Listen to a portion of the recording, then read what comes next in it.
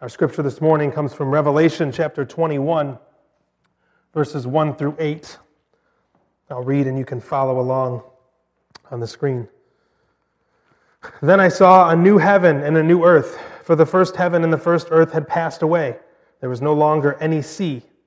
I saw the holy city, the new Jerusalem, coming down out of heaven from God, prepared as a bride, beautifully dressed for her husband. And I heard a loud voice from the throne saying, "Look, God's dwelling place is now among the people, and he will dwell with them.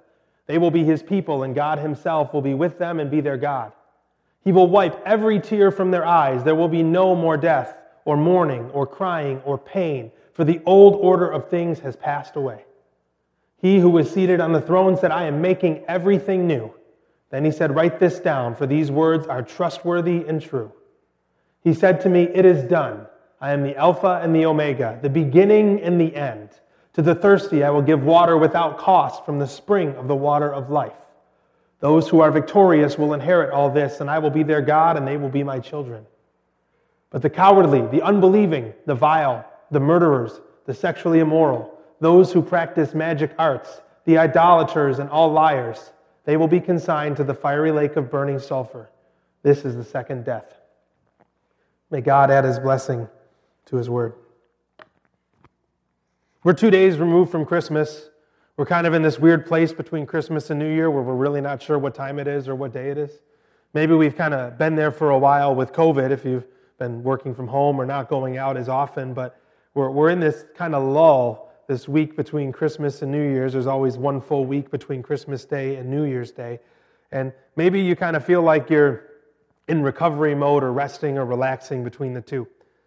But Christmas morning, I woke up a little before 7 o'clock and started making breakfast for the family. We only had a couple people over just to be safe. We had my in-laws and my mom come over and started making the bacon, homemade sausage gravy for biscuits and gravy, cinnamon rolls with homemade icing, the whole bit. So I made a big breakfast. The kids slept until 8 and 8:15, which is amazing. And so they woke up and right away wanted to open the gifts, but we were going to have breakfast first, so we ate breakfast. Around 9:30, the kids started to get into the gifts, and Addie's 3 now, and Joel is a year and a half. He's really good at opening gifts because he can watch his older sister. Addie, at his age, was not as good at opening gifts. We needed to help her, but he watches his sister do it, so he can rip right into them. So they start opening gifts at 9:30. We start exchanging. Everyone's had their breakfast. By 11:30, my mom went home to get ready for her dinner plans. My in-laws went home to get ready for their dinner plans. All the gifts were open, and it kind of felt like, wow, it's done. Like there's this letdown, like it's been months of planning. I keep running lists in my phone of gift ideas for people. So if in March someone says, I keep a list in my phone and I check them off. So months long of planning, hours of cooking, money spent, time spent, plans made, and in 2 hours, it's done. And I sat on the couch next to my wife, the kids were playing, and I said, I can't believe it's over. Like, we have other things to do still. We have other gatherings coming up for Christmas still, a couple people to exchange with. But it just feels like it's over. There's kind of like this letdown, like, oh man, we took all this time to get ready and that's it, it's done. Similarly, maybe I can give another example. Before we had kids, my wife and I went on a long Disney vacation. So I'd only been to Disney for about 2 days. My grandfather-in-law took the whole family before Jess and I were even married. We were in college still, so we couldn't go for the 10 days, but we went for a weekend. And as most of you will know, you cannot accomplish Disney in 2 days. There's no way. So we didn't even get foot in Animal Kingdom. We ran through the nations of Epcot. So we booked a 9-day and 8-night trip for ourselves before we had kids. So we stayed at All-Star Sports. We had the Hopper passes. We had the dining plan. We went all out. We took care of everything. Everything was paid for. And it was a great week. Now, we arrived the weekend of Labor Day, and what was nice is after Labor Day Monday, every kid in the country is back to school, even up here. And it's rare that parents will take their kids out of the first week of school, so the parks were empty.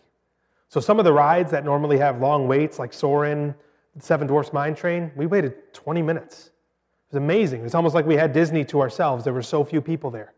But what's interesting is, like by day 6 or 7, after walking, 16,000 steps a day, my wife and I were like a couple of teenagers complaining that there was nothing to do. We're kind of bored. Like, What do you want to do? Oh, well, we already did this. We already did that. Do we want to do that again? I don't know.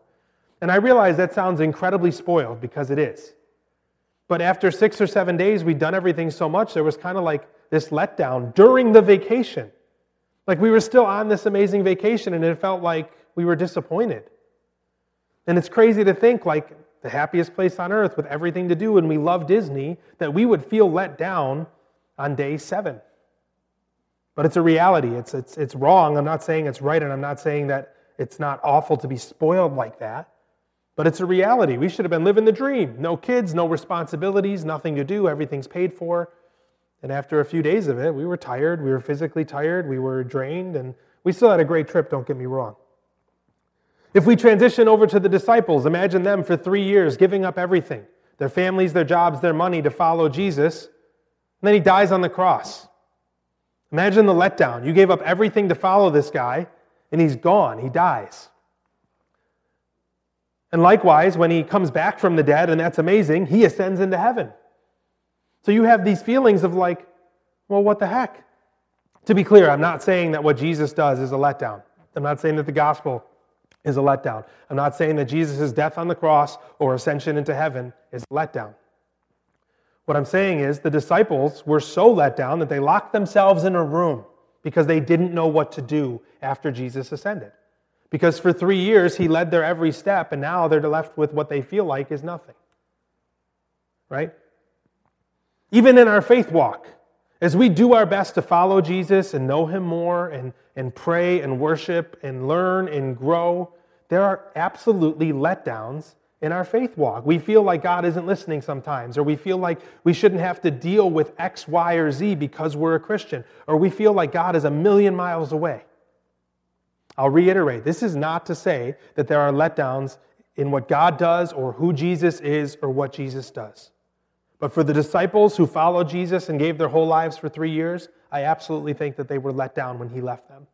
For us who have been following Jesus for however many years it's been or however long it's been, I'm willing to bet that there have been some letdowns during your discipleship walk with Jesus, where you just feel like things aren't the way that they're supposed to be, or you feel like things could be better, or you feel like God could maybe answer your prayers a little better, or you feel like you wouldn't have to deal with this because you're a Christian. So why does it feel this way? Like, why are there letdowns on Christmas Day and on Disney vacations and following Jesus? Why are things not better? Why are things not ideal? Because nothing in this world is perfect. Disney World is not perfect. Christmas Day is not perfect. I'm not perfect. My friends and family aren't perfect. My kids aren't perfect.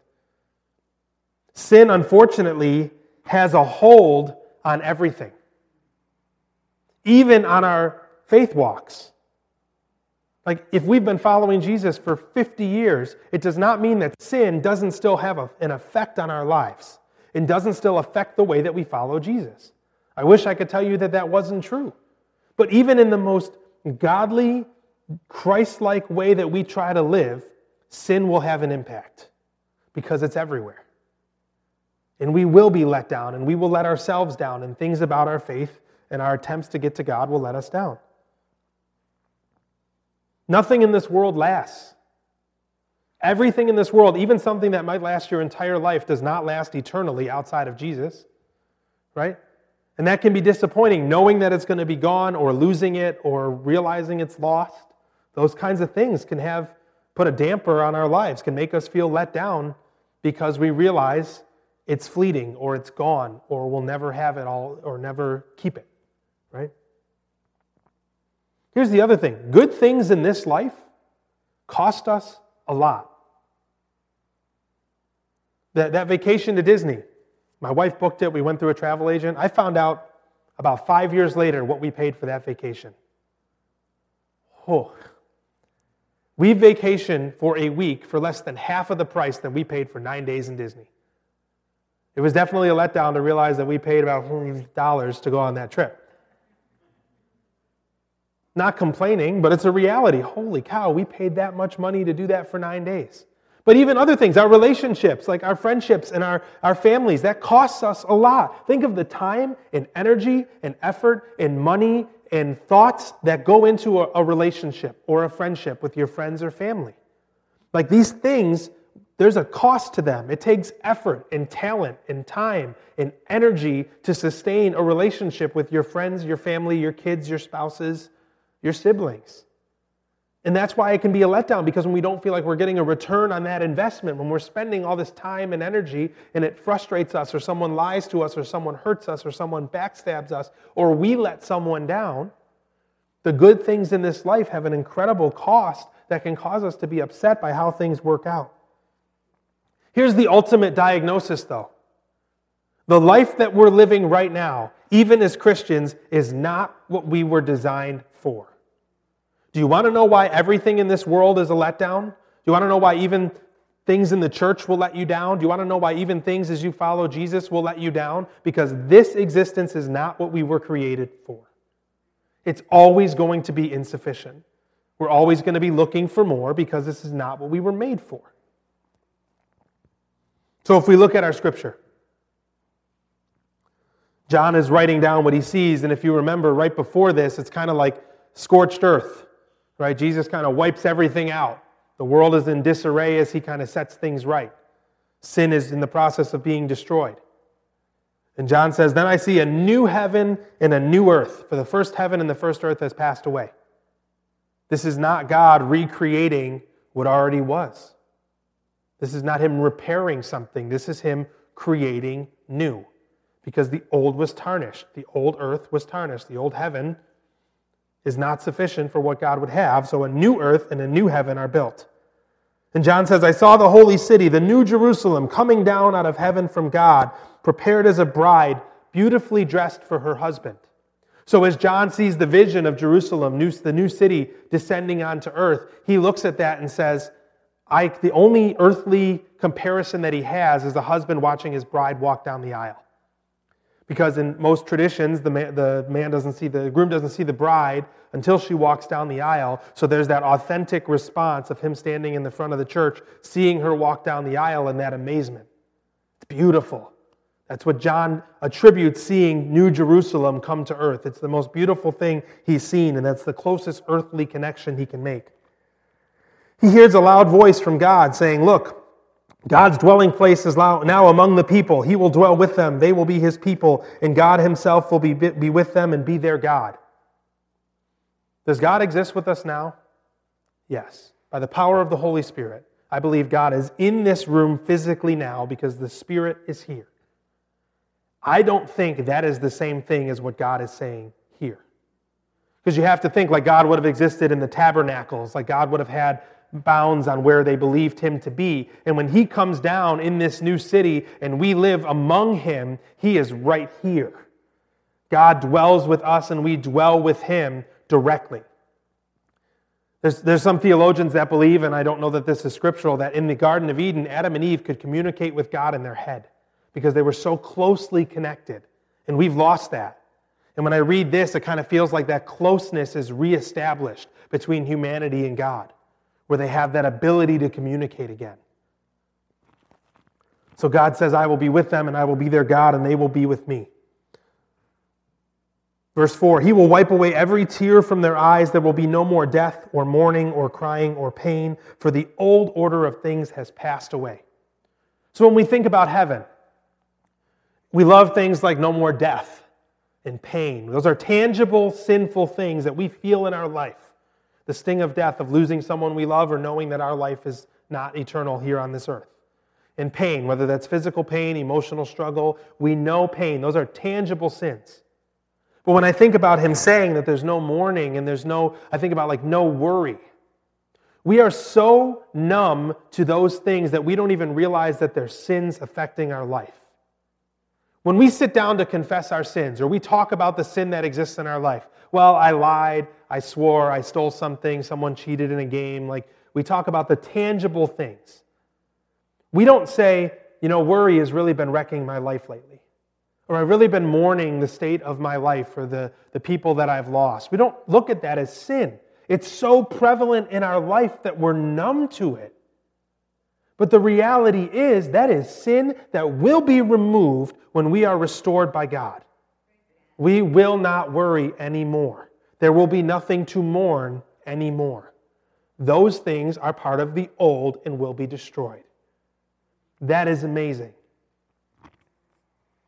God once again speaks when he says, I'm making everything new.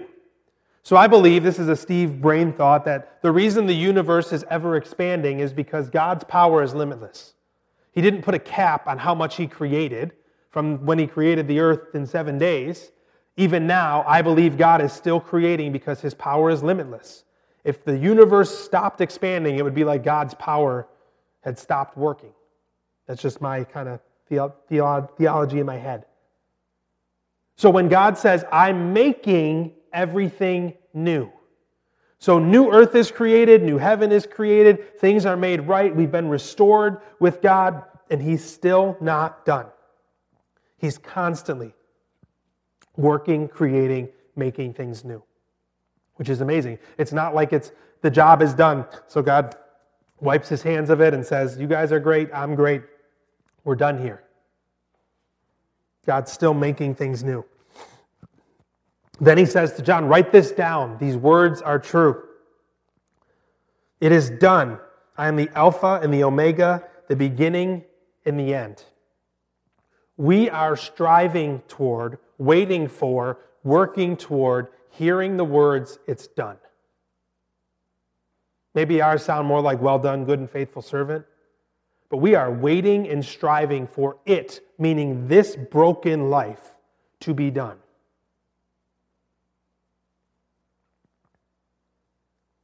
He says, to the thirsty I will give water without cost from the spring of the water of life. If you remember when Jesus meets the woman at the well, the Samaritan woman, and she comes to draw water, and he says, I have water that if you drink, you'll never be thirsty again. And she goes, I want that water, right? This is what God is talking about. Now that things have been restored, you will drink the water that will make you never be thirsty again. That's what we're striving for. That's what we're hoping for. That's what we're working toward as Christians. He says, those who are victorious will inherit all of this. I will be their God, and they will be my children. So it's interesting because he uses the word victorious. That implies that something has been defeated, and we'll get to that in 1 second in the next verse here. But God says, to those who are victorious, they will be my children, and I will be their God. What a great reward. But what's interesting about this victorious is we have nothing to do with it. This is like playing basketball, winning and never touching the ball. You just stood there, and the team did everything around you, and your name still goes on the trophy at the end. Because the victory that God speaks of comes from Jesus' death and resurrection and him saving us. So when God says to the victorious, it's to those who follow Jesus, to those who know my Son, to those who worship my Son, to those who have a relationship with my Son. You will be my children, and I will be your God. That is awesome. Part of the victory, and this is the part that might make us not so comfortable. It makes us a little squirmy. He said to me, it is done. The cowardly, the unbelieving, the vile, the murderers, the sexually immoral, those who practice magic arts, the idolaters and all liars, they'll be consigned to the fiery lake. This is the second death. I put this on there on purpose because part of the victory that we will celebrate is sin being removed. And unfortunately, for some people who did not participate in the victory, they suffer the defeat. There's another verse in Revelation that says as Jesus is kind of wiping the earth out of sin and destroying and taking things down and knocking things over, his followers are floating above him, praising him for his work. Because it's like our Bills can't win without beating New England. And that sounds like a silly metaphor compared to the seriousness of this. But part of the victory that we will be celebrating is the defeat of evil and vile and idolatry and lying and all that stuff. That's part of it. So anyways, we have all this. This is not a letdown. This is the anti-letdown. This is not bored after 6 days. This is not a feeling of incompletion. This is the feeling of being right where we're supposed to be, when we're supposed to be there because of who was supposed to do it. Right? The reason that we constantly feel let down no matter what happens is because there's still something missing in our broken existence.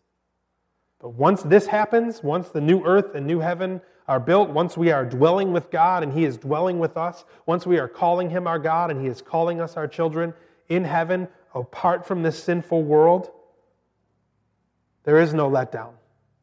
There is no boredom. The reason that there's no letdowns in Jesus Christ is because His promises are perfect. So when He promises that your sin will be removed from your life as far as the east is from the west, He means that. It'll be so far removed from you that it's gone. It doesn't exist anymore. Right? When He promises you an eternity in heaven because you are one of the victors, He means that. He's not lying. There's no strings attached. There's no catch. There's nothing to be worried about. There's no bait and switch. We don't have to be afraid of being scammed. Right? Jesus has plans for us, and those are perfect as well. Right? Once again, our lives are not perfect because we are living in a broken and sinful world. But what Jesus has designed for us is perfect. Fortunately, what the path He has laid out for us and what actually happens look a lot different sometimes, or even most times. Jesus Himself is perfect. So when we try to follow Him and we allow Him to step into our life, we are allowing perfection to step in. When the Father looks at us after we pass away, if Jesus exists in our heart, because Jesus is perfect, and when God examines our heart, He sees perfection. That's why there's no letdown in Jesus Christ. Jesus is everlasting and eternal. He goes on forever into the past and forever into the future. He's bigger than time. Jesus existed before time started and will exist after time ends. That's why there's no letdown, because there's no end to it. There's no 3 hours later, wow, we did all that for this. It's over now. There is no being over. Eternity. Lastly, the reason that there's no letdown with this idea and with the picture that is painted in Revelation is we will finally be exactly where we were designed to be. We were always created to be in right relationship with God. We were never created to be stuck in the quicksand that is sin. That was not the way God had designed and hoped for creation to be. He knew that it would get spoiled, and He knew how He was going to fix it. But the reason we are discontent, the reason that we are let down even by very good things, the reason that we are hurt and let down by bad things, is because nothing about this life is the way that it was supposed to be or is the way that it is going to be in heaven. When we get there, everything will be the way that it was supposed to be all along, and then we will have this overwhelming feeling of contentment. I cannot wait for the day when I never am hungry but can always eat. Can never wait for the day where I only know the fruits of the Spirit, where anger and fear and worry and pain and mourning do not exist. I don't mean that they're not a concern or we don't have to think about it because we can pause it for a minute. They simply do not exist. That is a good day. That is a good thing. That is the anti-letdown to whatever this life has done to us throughout the past however many years. If you feel disappointed right now in how life is going, even though you're a Christian, even though you have a good job, even though you're healthy, even though if you feel discontent with life now, remember this. Because this is coming. This is promised. This is real. This is not some fairy tale that we're hoping comes true. This life and eternity after this life on earth is real. And it's what we're chasing, and it's what we're hoping for, and it's what we're destined for. And that is good news. Amen? Let me pray.